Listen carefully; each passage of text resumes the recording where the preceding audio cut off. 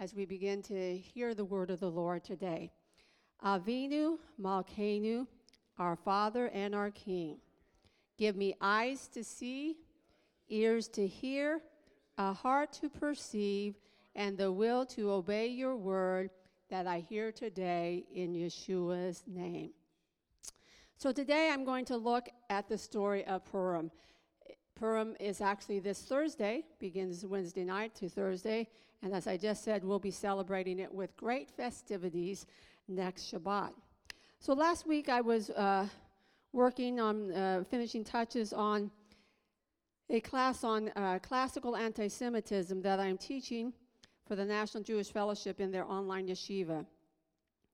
And part of my introduction was to look at a passage from the book of Esther, which I believe gives the spiritual roots of anti-Semitism. And on my post on Facebook, when I shared, for people, if they still wanted to sign up, they had time to do so, last Monday, I gave a couple of statistics that are easily found by a search on the internet. The Jewish press reports that 2021 was the most anti-Semitic year in a decade.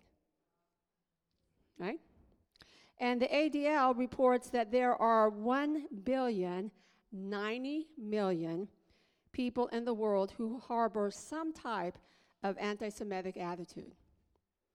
That's a lot of people, friends. And that should alarm us as a congregation. Recently, think about it, here in our country, we had the event in Texas where the gunmen went in on a Shabbat and held the rabbi and a few congregant members hostage. The rabbi simply opened the door to give the man a cup of tea, and then he was taken captive. I mentioned the week after that the gunman actually flew through New York, stayed in Queens, according to the detective who came here to our synagogue to reassure us that they were monitoring and would be watching over us, as they always do. And we are grateful to our 6th precinct and those who do watch over us. And as I was preparing for this message, I discovered that the rabbi of Central Synagogue in Manhattan was actually called by the gunman. And she spoke to him twice. And she related the incident as much as she could, the Shabbat after, to her congregation. And the message she called Captives of Hope. And she took that phrase from a prayer that is said on Tisha B'Av. Tisha B'Av is a day of mourning, one of the most solemn days besides Yom Kippur on the Jewish calendar, commemorating all the atrocities that happened on that day. So I'm taking that same phrase as the title of my message today, Captives of Hope. And I want to speak to us of the dangers of anti-Semitism in our world, but also to understand that the enemy is coming against us personally as well. And I want to end, though, with the hope that the story of Purim gives us. So there's going to be some pretty harsh details that you're going to hear today, but I think as a congregation, we need to be alert and aware of these things. Over the years, if you are a friend of mine on Facebook, you know that I have posted regularly about anti-Semitic acts in our world. Recently, I've not been as faithful. I'm not online as much as I used to be. But at one point, Michael and I were talking about, and I literally felt, and I know I could do the same, I could post something every day that was happening in the world that was anti-Semitic or anti-Jewish. And as I was preparing for this message, I went to read some current articles online, and this was from Thursday. This article shared concerns that the U.S. Equal Employment Opportunity Commission has, and as they are monitoring anti-Semitism. And this article reported on findings from last year that this commission put together. So listen to a couple of things. 1 out of 4 American Jews reports having been a victim of anti-Semitism, according to a study by the AGC, with 39% responding that they had to change their behavior to limit activities and conceal their Jewishness. This is here in America, friends.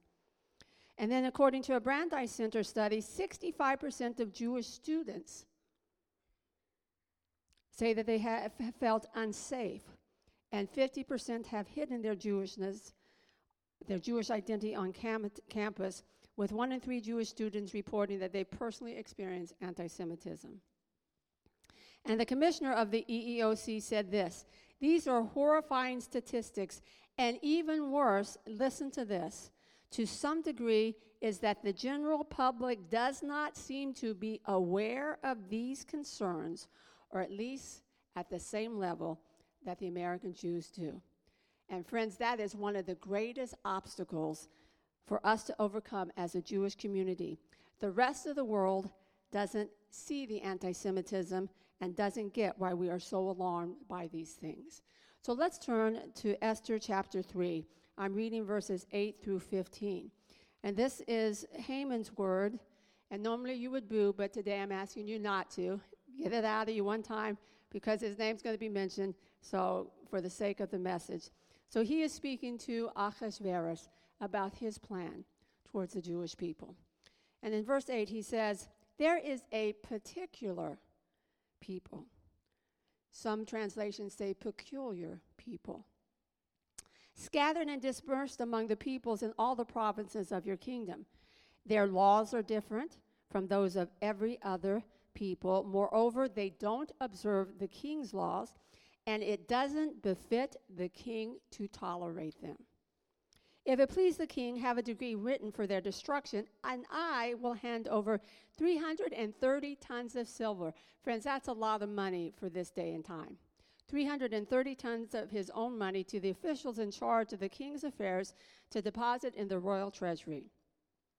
Verse 10, the king took his signet ring from his hand and gave it to Haman, the son of Hamdatah, the Agagite, the enemy of the Jews.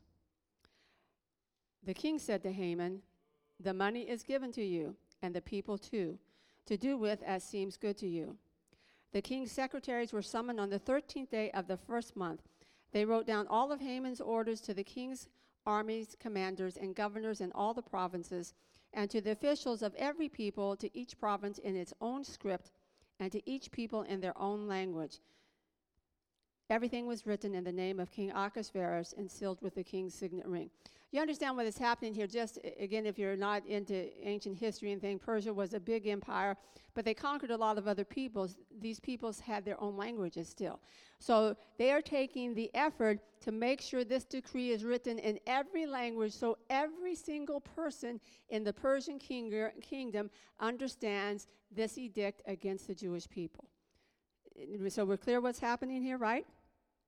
Letters were sent by courier to all the royal provinces, and listen to this, and I highlighted it in my notes here, to destroy, kill, and exterminate all Jews from young to old, including small children and women, on a specific day, the 13th day of the 12th month, the month of Adar, and to seize their goods as plunder. A copy of the document to be issued as a decree in every province was to be publicly proclaimed to all the peoples so that they could be ready for that day. At the king's order, the runners went out quickly, and the decree was issued in Shushan, the capital. Then the king and Haman sat down for a drink together. How lovely. But the city of Shushan was thrown into confusion. When I was reading this passage, when I began to prepare my class, I was taken to this passage. And as I shared on Tuesday night, to me, these words of Haman represent the diabolical attempt of Hasatan himself, who has always tried to destroy and annihilate the Jewish people. And I believe these words of Haman are at the root of anti-Semitism. And the enemy is here. Yeshua makes it very clear in Yochanan, John 10:10, what Hasatan's purposes and plans are. The thief comes only to what? Steal, kill, and destroy. Note the specific words used by Haman. They are a peculiar people. They have different ways. We should not tolerate them. Again, to me, this is the root of anti-Semitism. The idea that Jewish people are different and strange in their practices and that the rest of society does not have to tolerate. We're not going to put up with it. And that you would think that in this day where toleration is being jammed down our throats, pardon me, but it really is.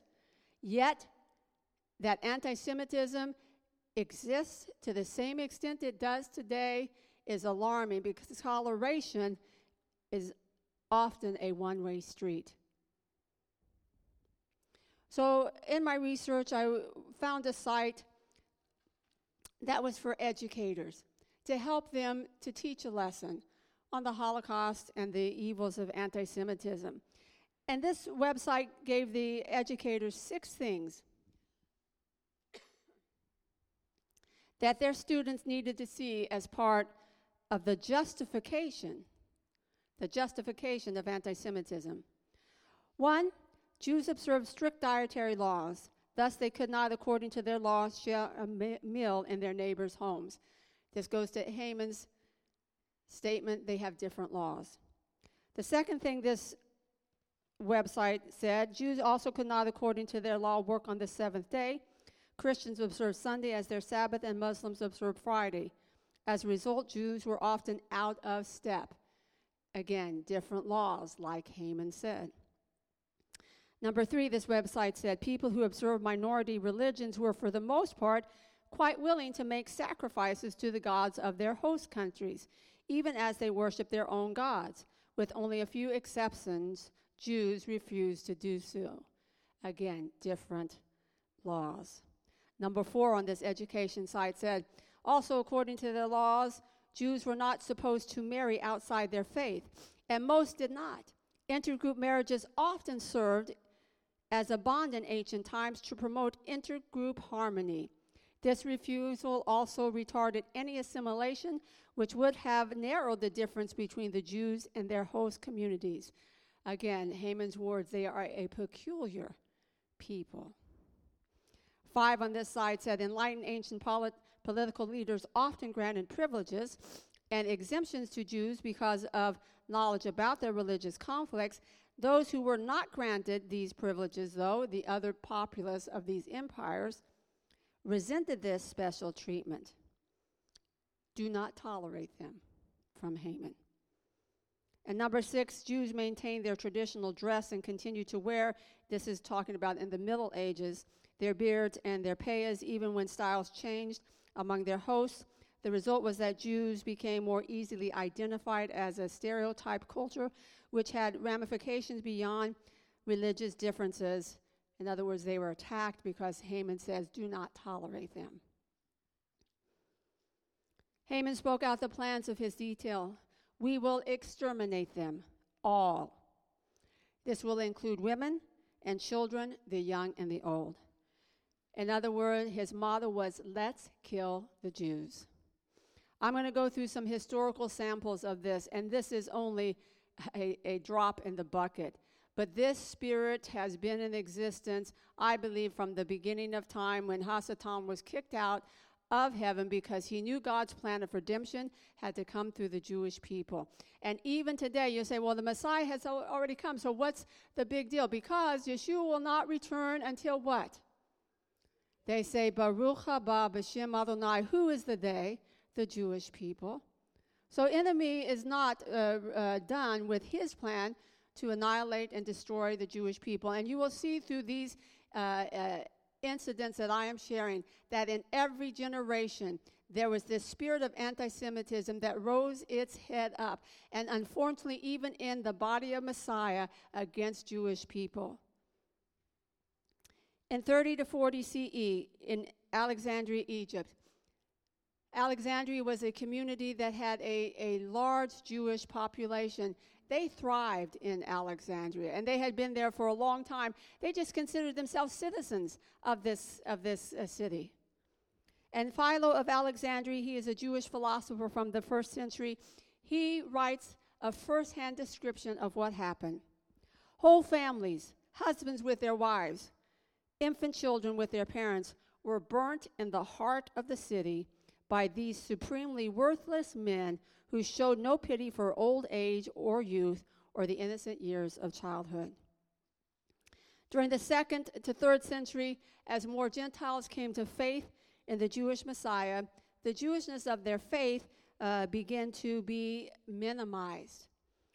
And by the Council of Nicaea in 325 CE, the Jewish connection of faith in the Jewish Messiah, we believe, was purposely removed by those in leadership. And you can do research, and my husband wrote a paper for one of his last classes last semester that just detailed what was going on at this time. And it led to years of anti-Semitism, not just in words, but in action within the body of Messiah. For example, in 388, in a town on the Euphrates River, a mob of Christians led by their bishop set fire to the synagogue. The Council of Sirmium in 351-2 listed curses on those who interpret the Bible from a Jewish perspective. The Council of Laodicea in 364, Christians were forbidden to Judaize by remaining idle on the Sabbath or by eating unleavened bread on Passover. So if you didn't get up and move around on Saturday, you were, criticized and you were forbidden. The Second Ecumenical Council in Constantinople in 381 CE, it mentions heretics, the Sabbatiani and the Quartodecimani.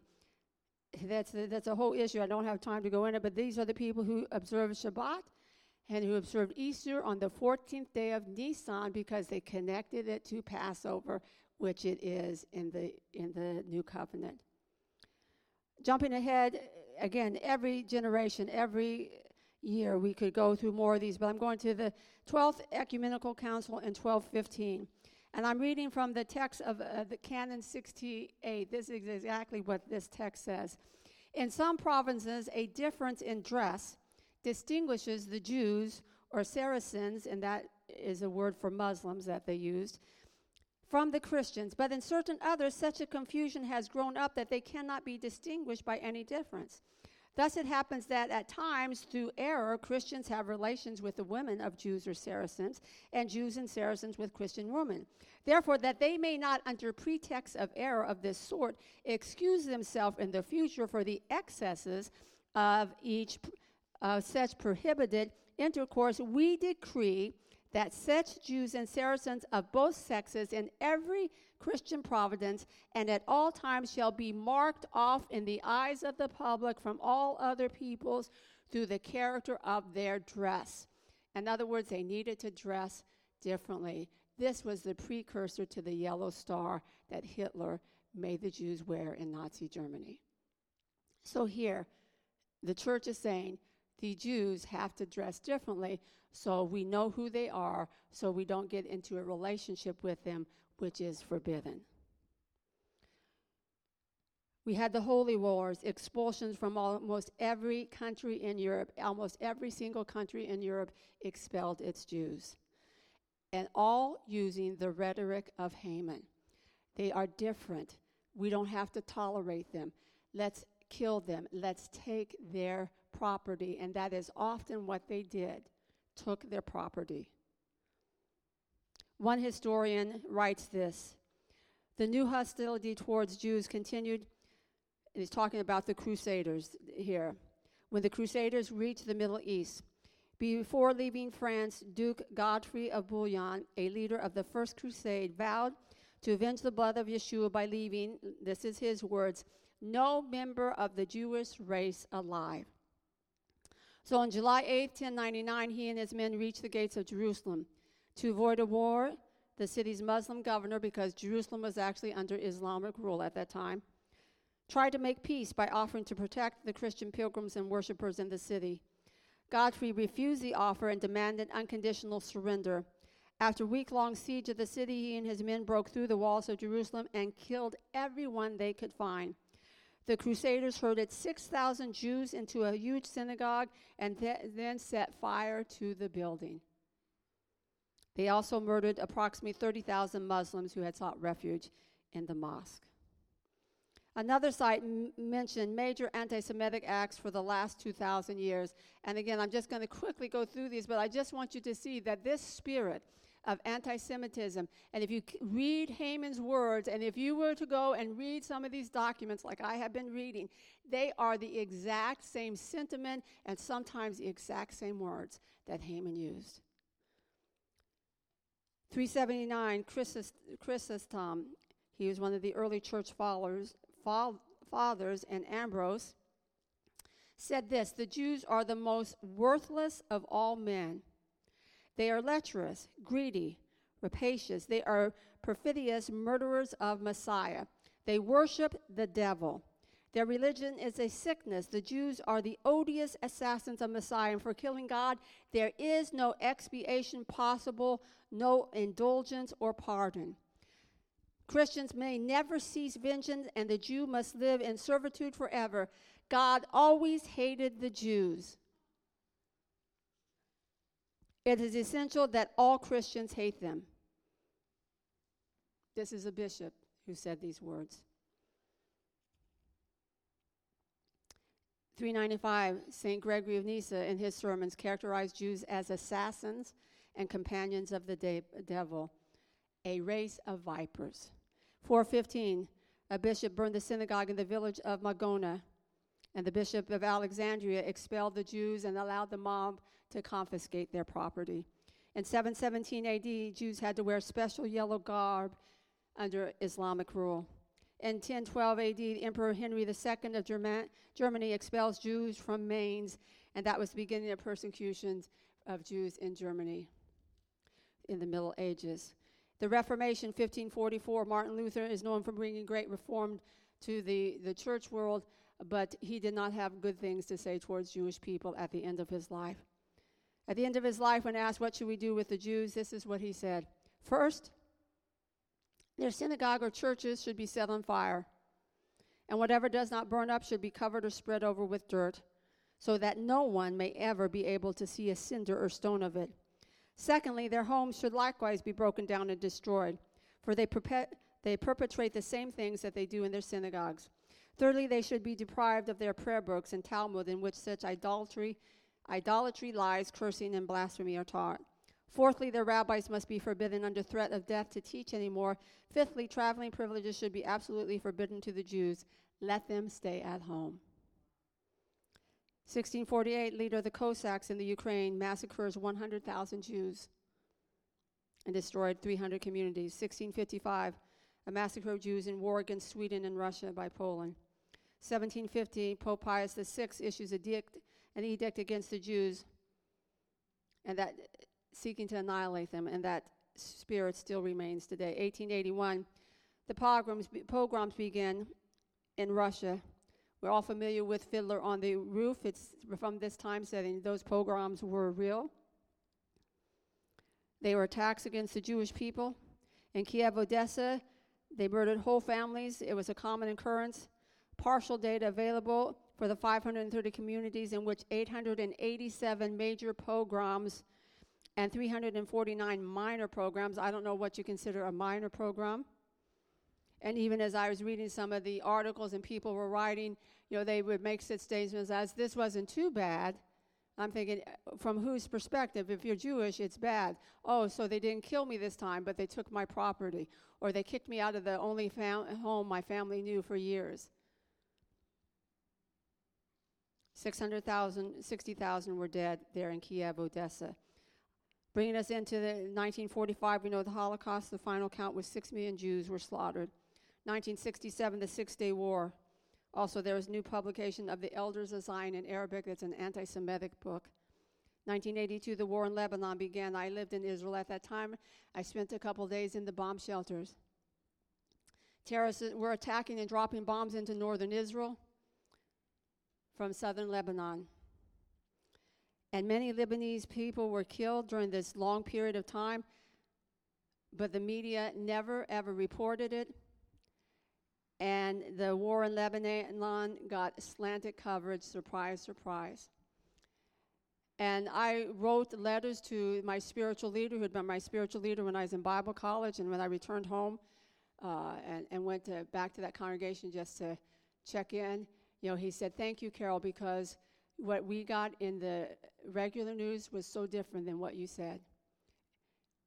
And that is continued to this day. And we could go on in to the 90s, the 2000s, the intifadas, all against Jewish people in Israel, but not just in Israel, around the world. Here's a picture of an Iranian cartoon from last year. So this cartoon was a cartoon issued in order to get people to vote in Iran. And the writer is describing this cartoon, and he says that this political cartoon is to encourage Iranians to vote in their, he calls it a sham presidential election, the writer of the article, scheduled for June 8th last year. The cartoon depicted a ballot box attached to an automatic machine gun, and the machine gun is pointed at a frightened Haredi Jew or Orthodox Jew who seems to be begging for mercy. The cartoon wants to illustrate that every Iranian vote is a bullet that helps kill Jews. So Thursday, as I was finishing and working on the message, I went to the ADL site that monitors daily acts, and this list is just for the U.S., the first 9 days of March. Glenview, Illinois. Individuals associated with the Goyim Defense League distributed anti-Semitic propaganda that claimed every single aspect of the Ukrainian government is Jewish. All right, so against what's going on there, this group is slandering, and again, it's derogatory. It's not like, hey, they're Jewish. It's anti-Semitism in these pamphlets. March 1st, here in Brooklyn, New York, a Jewish man was physically assaulted in Crown Heights. March 2nd, in Springfield, Illinois, anti-Semitic graffiti was found on Springfield High School. March 4th, here in New York, several swastikas were found drawn on a sign outside of a subway situation on the Upper West Side. March 8th, in Cherry Hill, New Jersey, the Katz Jewish Community Center received a bomb threat. March 8th, Los Angeles, California, abandoned RV parked in Granada Hills was vandalized with swastikas and other hate symbols. March 9th, back in Cherry Hill, New Jersey, they received another bomb threat for the second consecutive day. Why are these attacks happening? Why is this rhetoric going on? Again, because there is an enemy who seeks to harass and destroy the Jewish people. It is the same enemy we see manifesting through Haman, and his purpose was to annihilate our Jewish people. And I am deeply disturbed to see how deep this spirit runs in our society today still, both in religious as well as secular circles.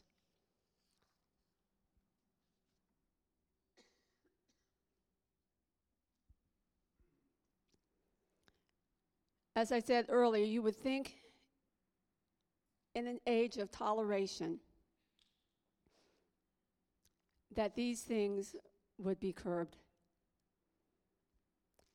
And yet, as the director of the EEOC said when she was reporting on these anti-Semitic things, she said, what is more disturbing is that the general population doesn't get it.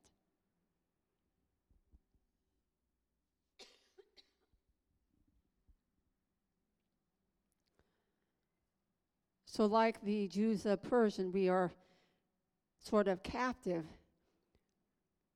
to this anti-Semitic rhetoric and spirit.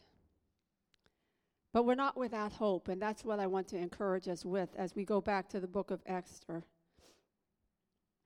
Esther 3 does record the words of Haman, but thank Adonai, that is not where the story ends. We know that Mordecai appealed to his cousin Hadassah with these famous words that I'm going to read from Esther chapter 4. And what is about to happen should bring hope into our hearts as we face the daunting task of confronting anti-Semitism in our world today. But in addition, as we face the harassment of hell against our lives personally. So the context of this message and all I have shared has been anti-Semitism because I believe Haman's words, as I've said several times, are at the root of it.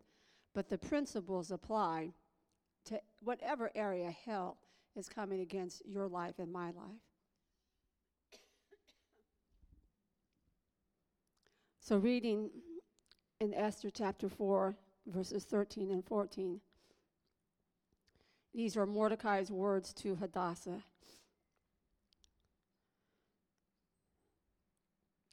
Don't suppose that merely because you happen to be in the royal palace, you will escape any more than the other Jews. For if you fail to speak up now, relief and deliverance will come to the Jews from a different direction, but you and your father's family will perish. Who knows whether you didn't come into your royal position precisely for such a time as this? I believe these words are infused with hope for us today. And as we celebrate Purim this week on Thursday, and then as a congregation on Saturday, we should have hope for our world today. I know that it is in chaos. Believe me, when it says there that at the end of the passage I read from chapter 3, the king and Haman sat down to drink, but the rest of Shushan went into confusion.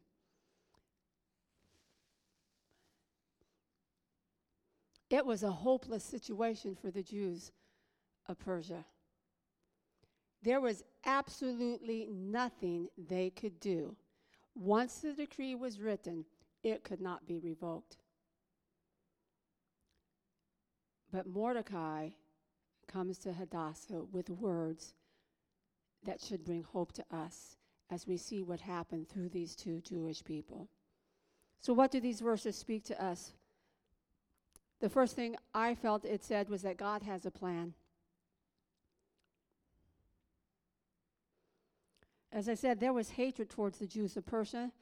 Led by Haman, the people were going to plunder and kill the Jewish people in the kingdom and take their property. But God had a plan.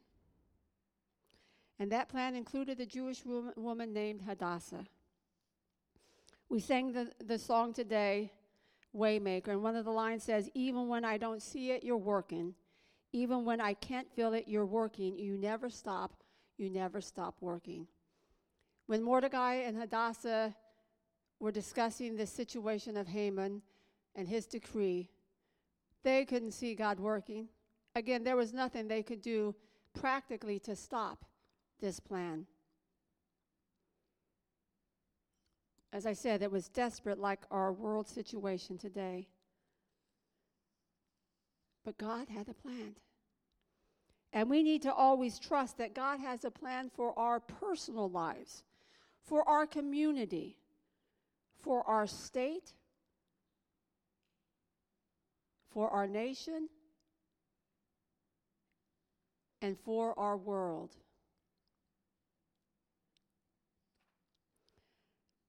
We've often preached from these verses in Yirmiyahu, Jeremiah 29:11. For I know the plans I have in mind for you, says Adonai, plans for well-being, not for bad things, so that you can have a hope and a future. When you call to me and pray to me, I will listen to you. When you seek me, you will find me, provided you seek for me wholeheartedly, and I will let you find me, says Adonai. Then I will reverse your exile. I will gather you from the nations and places where I've driven you and bring you back to the place I've exiled. Adonai always has a plan, and he can turn any situation around. That's what he did for the Jewish people in Persia. Again, in the natural, Hadassah and Mordecai could not change the king's decree. But God had a plan, and he turned the situation around. And whatever is going on in our world today, whatever is going on in your personal life, God can turn the situation around like that. You might feel overwhelmed by all this information that I shared today, or you might be overwhelmed by what you are going through personally, or by the rest of the chaos and mess that we see in the world and that we hear. But Adonai wants to release hope into your heart and my heart today.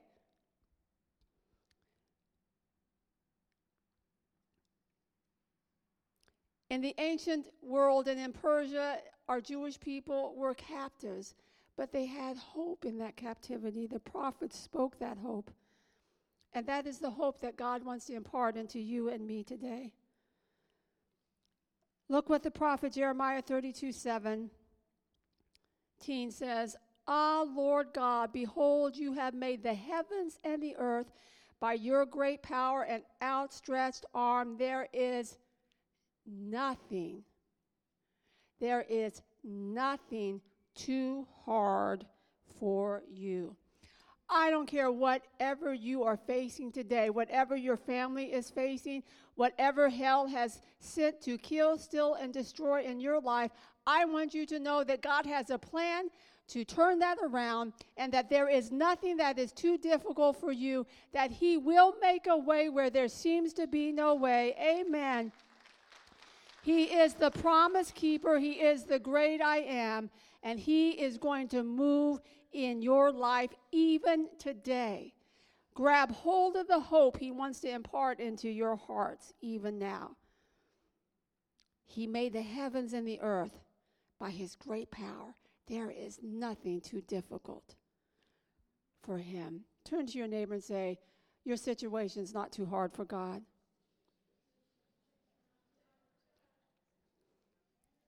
The second thing that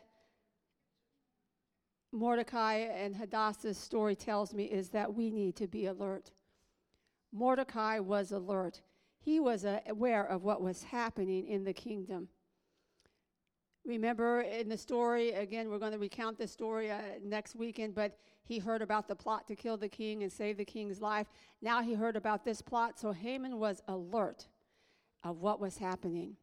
We shared this scripture earlier in the year, but from Divrei HaYamim Aleph, 1 Chronicles 12:32, Haman was like the men of Issachar who understood the times and knew what Israel ought to do.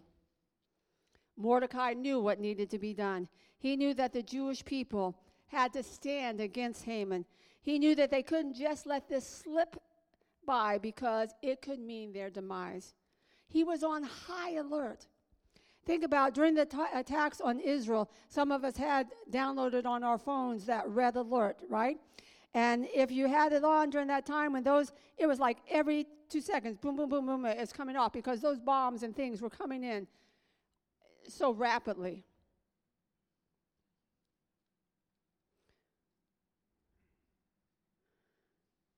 Friends, I'm here today to tell you, don't turn off the alerts that Adonai is sending us.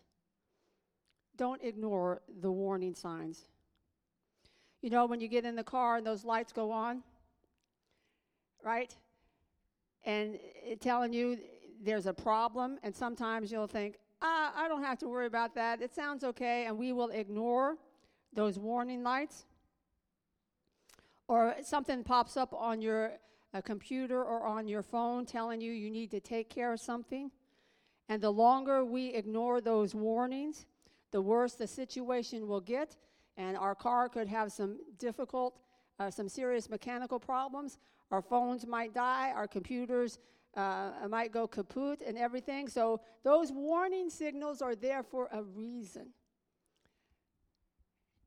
And God sends signals as well. Mordecai was alert, and we need to be alert. 1 Peter, Kepha Aleph, we are encouraged in chapter 5, verses 8 and 9. Stay sober, stay alert. Your enemy, the adversary, stalks about like a roaring lion looking for someone to devour. Stand against him, firm in your trust, knowing that your brothers throughout the world are going through the same kinds of suffering.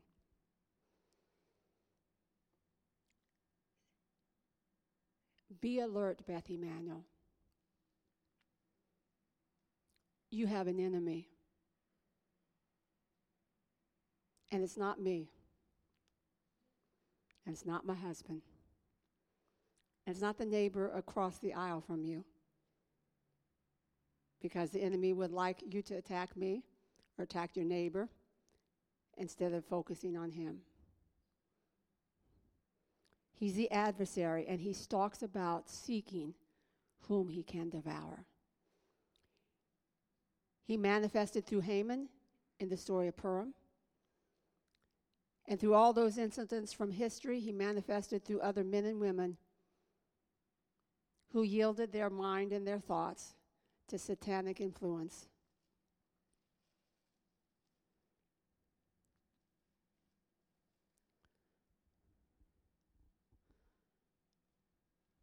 It's not okay to just close your doors and ignore what's happening. You need to be alert. For your family, let me just break it down. For your family, parents, you are the guardians of your home. You need to be alert to what's happening in your family. And you need to war like crazy on behalf of your children. And yes, for some of you who have grown children, you still need to war for them. We are responsible, and we need to be alert. For this community of faith, you need to be alert of what the enemy would try to do to attack and to kill and steal and destroy from this community, for our country, for our world. Romans chapter 13, verse 11, Rav Shaul says, "Besides all this, you know at what point of history we stand. So it is high time for you to rouse yourselves from your sleep." In other words, wake up. For the final deliverance is nearer than when we first came to trust. Be alert, wake up. Literally, wake up, friends, to what is going on. We have a responsibility in this generation. I didn't live in the generation of Hitler. I didn't live in the generation of the Crusades. I didn't live in the generations of what took place in Alexandria, Egypt in the first century. But I am living in this generation in 2022. And I have a responsibility to the generation that I live in. To be a watchman on the wall. To be alert, first and foremost, to the Jewish people, because that is what God has called me to. And if you're part of this congregation, hopefully you share that call in some small way. But I have a responsibility as a believer to this generation to be alert to what hell wants to do. And we have said this a lot in the last year or so. Our world has changed so dramatically in the last 15 months. And if you don't see satanic influence behind what is going on, then you are naive. And I am telling you, we have a responsibility to this generation and the generations to come to fight and to stand. And that's what Mordecai said. We have to take a stand against Haman. And you and I need to take a stand against the forces of darkness that are trying to obliterate our society and our world for ourselves and for future generations. Be alert. Wake up. And the third thing that I saw from Mordecai and Hadassah and what they did is that we need to step into action. Mordecai calls Hadassah to take her place in the kingdom. He is telling her, Hadassah, it is time for you to act. Kepha Allah, 1 Peter 1:13, we are told, prepare your minds for action. Another translation says, get ready for action. Be completely sober, in spirit, steadfast, self-disciplined, spiritually and morally alert. Fix your hope completely on the grace of God. We need to pray, and that's what Hadassah did. She said to Mordecai, get the Jewish people to fast and pray with me for 3 days. What is prayer, friends? I'm going to tell you what prayer is. You want to know? One, it is partnering with God. But prayer is a time of preparing ourselves and seeking wisdom from Adonai. And the end result of prayer should always be that we are ready for action. 1 Corinthians 16:13 says, be on your guard, stand firm in the faith, be courageous, and be strong. Courage is needed in this day and hour, friends. I know it is so easy just to stick your head in the sand and pretend that nothing is going on, and you hope that when you walk out of your house tomorrow, everything is going to be peachy keen and rosy all over again. It's not, friends. It's not. Unless the people of God take their place, and we've talked about this in messages recently, in the communities we live in. And we stand up with courage and strength. Hadassah stepped into action. She went into the king unannounced, which we know was not an easy thing to do. Again, when we read through the stories in the Bible, we just quickly read through. We don't always stop to think of the ramifications. She literally could have lost her head. But God used her to bring deliverance to her Jewish people. The king's edict could not be reversed, but what he did was issue a decree, a second one, that allowed the Jewish people to defend themselves. Friends, I believe that for too long the body of Messiah has retreated from society. I want you to open your eyes and look and see where has it gotten us. We need to step back into the arena and make ourselves known in a positive way. What does that mean for you and me? Well, I can't give you a set of specifics for each person, but I can give you a general encouragement. The first, as relates to the context of this message, is don't let anti-Semitism speech slip by. Don't allow people to make those comments in your presence and not address it. And don't allow Bible-believing faith to be maligned in your presence. In other words, speak up. Not confrontational, but speaking up. That's what Hadassah did. She went into the king and she spoke up. She didn't do it flippantly, and she was supported by her community. And let me just give a side note here. That is why community is so important. You want to be an island unto yourself in these days and time, you're setting yourself up for failure. I need you, and you need me. We need this community of faith. She also knew it was her time to speak. Think about it. She had been in that palace for some time, years probably. She never ever approached the king about her Jewishness or anything because it was not the time.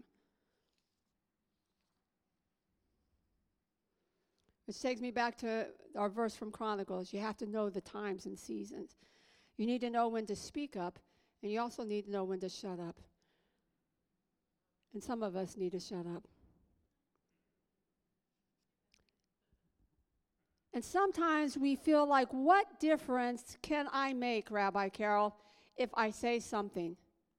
I'm only one person.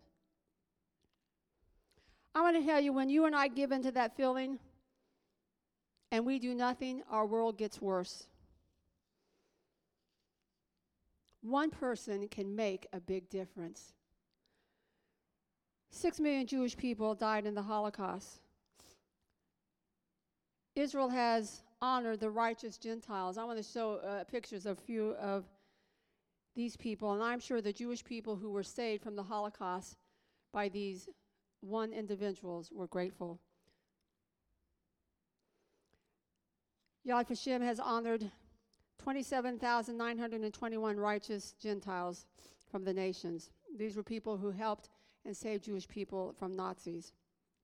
The first one is Oskar Schindler. All right, he was a German industrialist, a former member of the Nazi party, actually, and he's probably the most famous. The movie was made by him. But he is credited with saving 1,200 Jews during the Holocaust. Do you not think that those 1,200 Jews thought that one man was important? Because you're like, I'm just one person, Rabbi Carol, what can I do? That one man saved 1,200 Jewish people. I think every one of those 1,200 Jewish people was grateful for that man. That one man made a difference in 1,200 Jewish people's lives.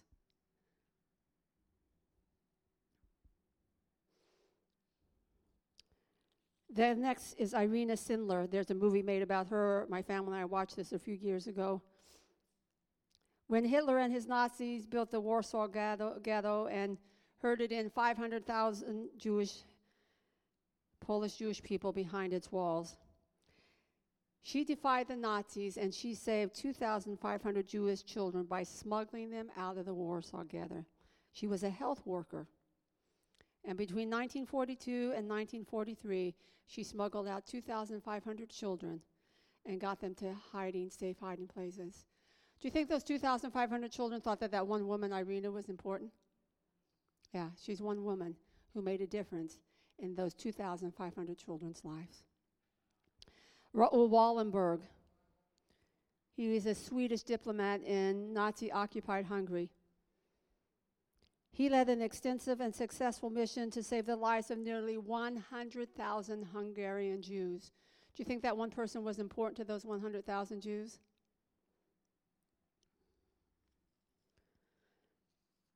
To this day, we don't know what happened to him at the end of the war. No one really knows. This pastor here, Pastor Andrew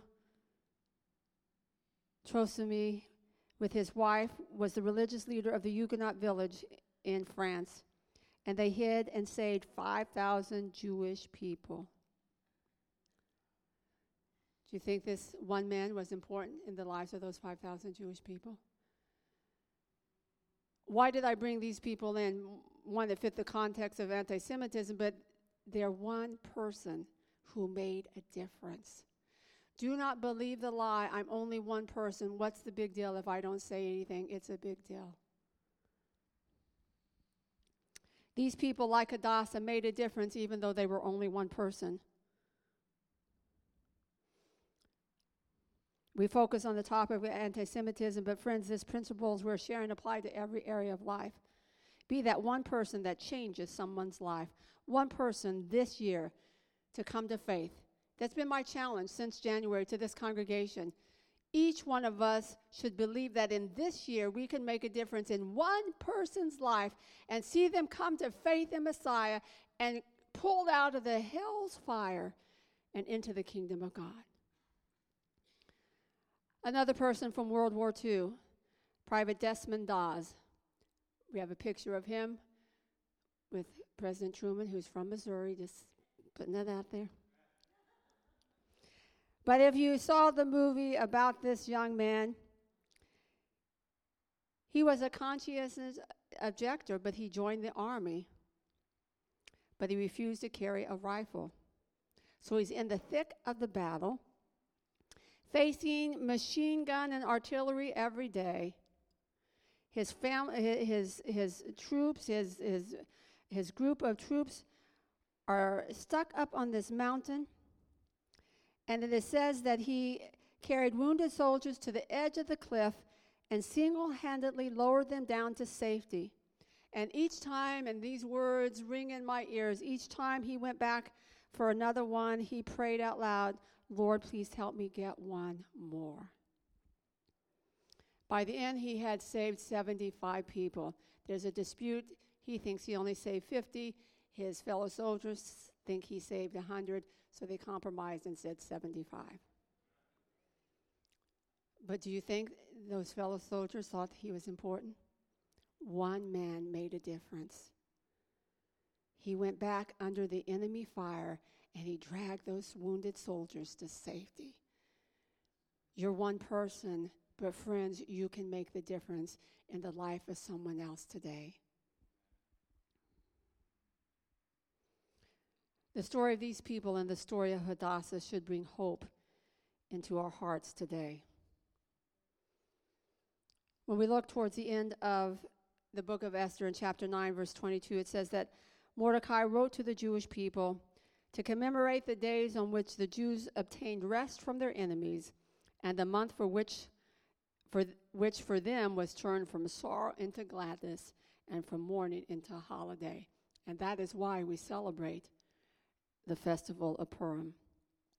Adonai turned things around, and he wants to do the same for you today, for you personally. I know that many of you have some personal, serious issues going on in your life, and that in the natural they look hopeless.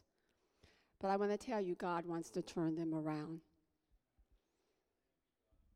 He is with you, and he is with me.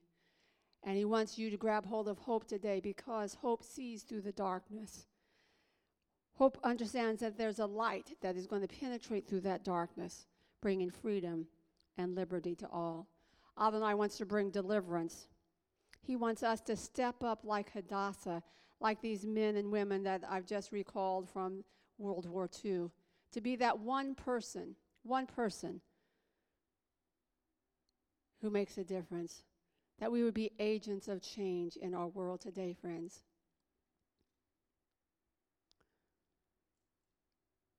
God has a plan. Let's be in on the plan of God. Hadassah had the choice when Mordecai came. He says, you can sit there and not do anything, and help will come from someone else. But don't think you're going to be free. So you can say, nice message, Rabbi Carol, and go about in your day and do nothing different. Or you can say, okay, God, I'm going to be an agent of change. I'm going to be that one person. I'm going to have hope even though my life seems upside down and inside out. Even though our world is a mess, God, I'm going to believe you have a plan to change things. And I'm here to do my part. That's the story of Esther. That's the story of Purim. That we would each do our part. So let's stand to our feet. Adonai, thank you for your goodness to us. I thank you for the story of Purim, for the story of Mordecai and Esther, two Jewish people who allowed themselves to make a difference in their generation. And God, I pray for Beth Emanuel and for those listening on YouTube and Facebook today, or those who might be listening to this podcast at a later season. I pray that we would make a choice to make a difference in this generation where you have placed each one of us. That we would know that no matter how bleak the situation might look personally or in our community or our world at large, that you always have a plan to turn things around for good. And that we would be the ones who say, Hineni, here I am. You can use me to be an agent of change. God, I pray that we would begin to see change in our world even today, God. And Father, as we rise up and others across the globe and around the world, Lord, of your followers rise up declaring the same thing, that we will be a person that makes a difference. We'll be history makers. We've used that before in our generation, that, God, you would honor that and you would allow our eyes to see dramatic turnaround in one situation after another, all for your glory and your honor. And we thank you in Yeshua's name. Amen. I want to close with the Aaronic benediction. Before I do, I want to give opportunity. If you are listening to my voice, either here in the sanctuary or on YouTube or Facebook or the podcast, and you don't have a personal relationship with the God of Israel, well, that's the reason why you've been listening to this message. It's because he loves you and he wants you to know him. So I'm going to lead in a simple prayer, but it is a prayer that will forever change your life. And if you pray this prayer, I'd love you to reach out to me. You can send me a message on YouTube or Facebook, and I will respond, because my husband and I would love to encourage you on the spiritual journey that you're about to take. So I'm going to ask everyone to pray this in the sanctuary with me. Adonai, thank you for allowing me to hear this message. I ask you to forgive me and to cleanse me of my sins. I accept Yeshua as my Messiah.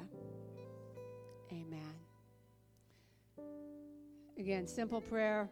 You may not understand all the ins and outs of that, but my husband Michael and I are here to help you walk in this new relationship and to see you discipled and growing in your faith. I'm going to close with the Aaronic benediction and pray a safe day on you. Thank God it's not snowing here in New York, just in case you're wondering. No snow yet. So, Yevarecha Adonai v'yishmerecha, may Adonai bless you and keep you. Ya'er Adonai panav elecha v'yikuneka, may Adonai make his face shine on you and show you his favor. Yisa Adonai panav elecha v'yasim lecha shalom, may Adonai lift up his face towards you and give you peace. We pray that you would walk in the peace of God Almighty, that you would rise up, be alert, be awake, and be a person who makes a difference in the world around you. God bless you. Shabbat shalom.